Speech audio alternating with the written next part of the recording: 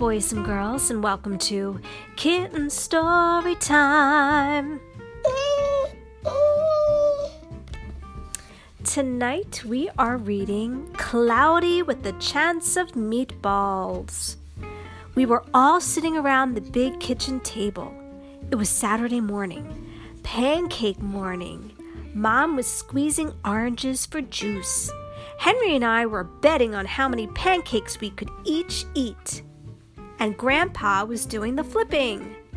Seconds later, something flew across the air, headed toward the kitchen ceiling, and landed right on Henry.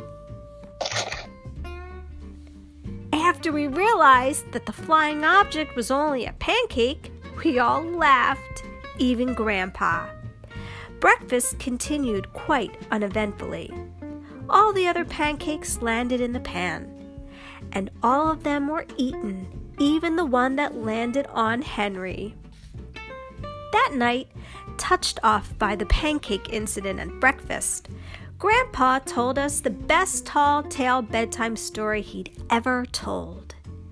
Across an ocean, over lots of huge bumpy mountains, across 3 hot deserts, and 1 smaller ocean, there lay the tiny town of Chewandswallow. In most ways, it was very much like any other tiny town.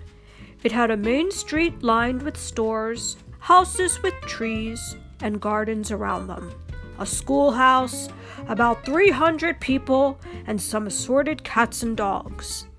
But there were no food stores in the town of Chewandswallow. They didn't need any. The sky supplied all the food they could possibly want. The only thing that was really different about Chewandswallow was its weather. It came 3 times a day, at breakfast, lunch, and dinner. Everything that everyone ate came from the sky. Whatever the weather served, that's what they ate. But it never rained. It never snowed snow, and it never blew just wind. It rained things like soup and juice. It snowed mashed potatoes and green peas, and sometimes the wind blew in storms of hamburgers. The people could watch the weather report on television in the morning, and they would even hear a prediction for the day's next food. When the townspeople went outside, they carried their plates, cups, glasses, forks, spoons, and knives and napkins with them. That way, they would always be prepared for any kind of weather.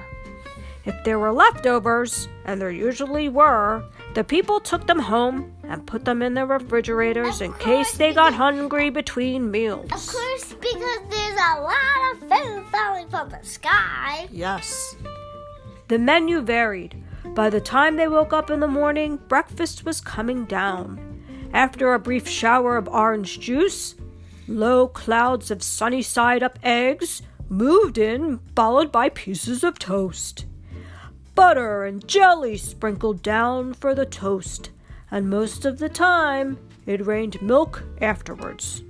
For lunch one day, frankfurters, already in their rolls, blew in from the northwest at about 5 miles an hour. There were mustard clouds nearby. Then the wind shifted to the east and brought in baked beans.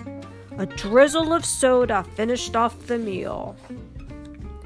Dinner one night consisted of lamb chops, becoming heavy at times with occasional ketchup. Periods of peas and baked potatoes were followed by gradual clearing. Hey, the sun is made of Jell-O. With a wonderful Jell-O setting in the west. The sanitation department of Chewandswallow had a rather unusual job for a sanitation department. It had to remove the food that fell on the houses and sidewalks and lawns. The workers cleaned things up after every meal and fed all the dogs and cats. Then they emptied some of it into the surrounding oceans for the fish and turtles and whales to eat. And sharks! The rest of the food was put back into the earth so that the soil would be richer for the people's flower gardens. Life for the townspeople was delicious until the weather took a turn for the worst. One day there was nothing but gorgonzola cheese all day long. The next day there was only broccoli, all overcooked. Ugh. And the next day there were Brussels sprouts and peanut butter with mayonnaise. Ew. Another day there was a pea soup fog. No one could see where they were going, and they could barely find the rest of the meal that got stuck in the fog. The food was getting larger and larger, and so were the portions. The people were getting frightened. Violent storms blew up frequently. Awful things were happening. One Tuesday, there was a hurricane of breads and rolls all day long and into the night. There were soft rolls and hard rolls, some with seeds and some without. There was white bread and rye and whole wheat toast. Most of it was larger than they'd ever seen bread and rolls before. It was a terrible day. Everyone had to stay indoors. Roofs were damaged, and the sanitation department was beside itself. The mess took the workers 4 days to clean up, and the sea was full of floating rolls. To help out, the people piled up as much bread as they could get into their backyards. The birds picked at it a bit, but it just stayed there and got staler and staler. There were a storm of pancakes one morning and a downpour of maple syrup that nearly flooded the town. A huge pancake covered the school. Oh dear. No one could get it off because of its weight, so they had to close the school. Lunch one day brought 15-inch drifts of cream cheese and jelly sandwiches. Everyone ate themselves sick, and the day ended with a stomachache. There was an awful salt and pepper wind accompanied by an even worse tomato tornado. People were sneezing themselves silly and running to avoid the tomatoes. The town was a mess. There were seeds and pulp everywhere. The sanitation department gave up. The job was too big. Everyone feared for their lives. They couldn't go outside most of the time. What's pulp? Many houses had been badly damaged by giant meatballs. Stores were boarded up. And there were no more school for the children. So a decision was made to abandon the town of Chewandswallow.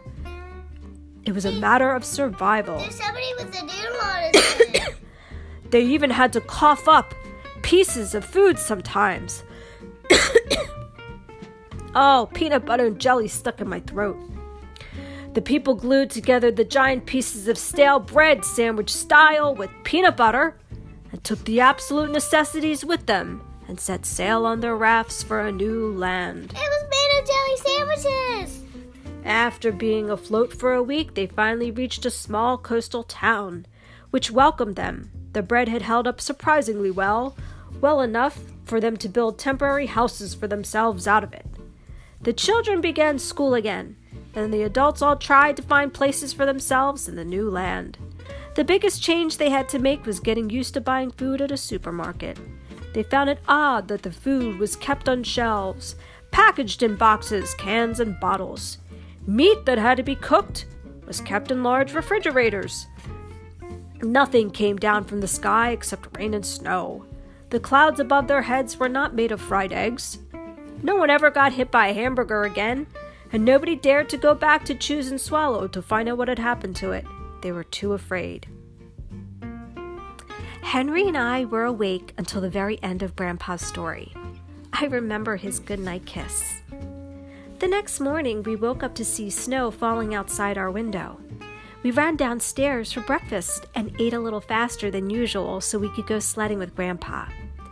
It's funny, but even as we were sliding down the hill, we thought we saw a giant pat of butter at the top and could almost smell mashed potatoes. Mashed potatoes. The end.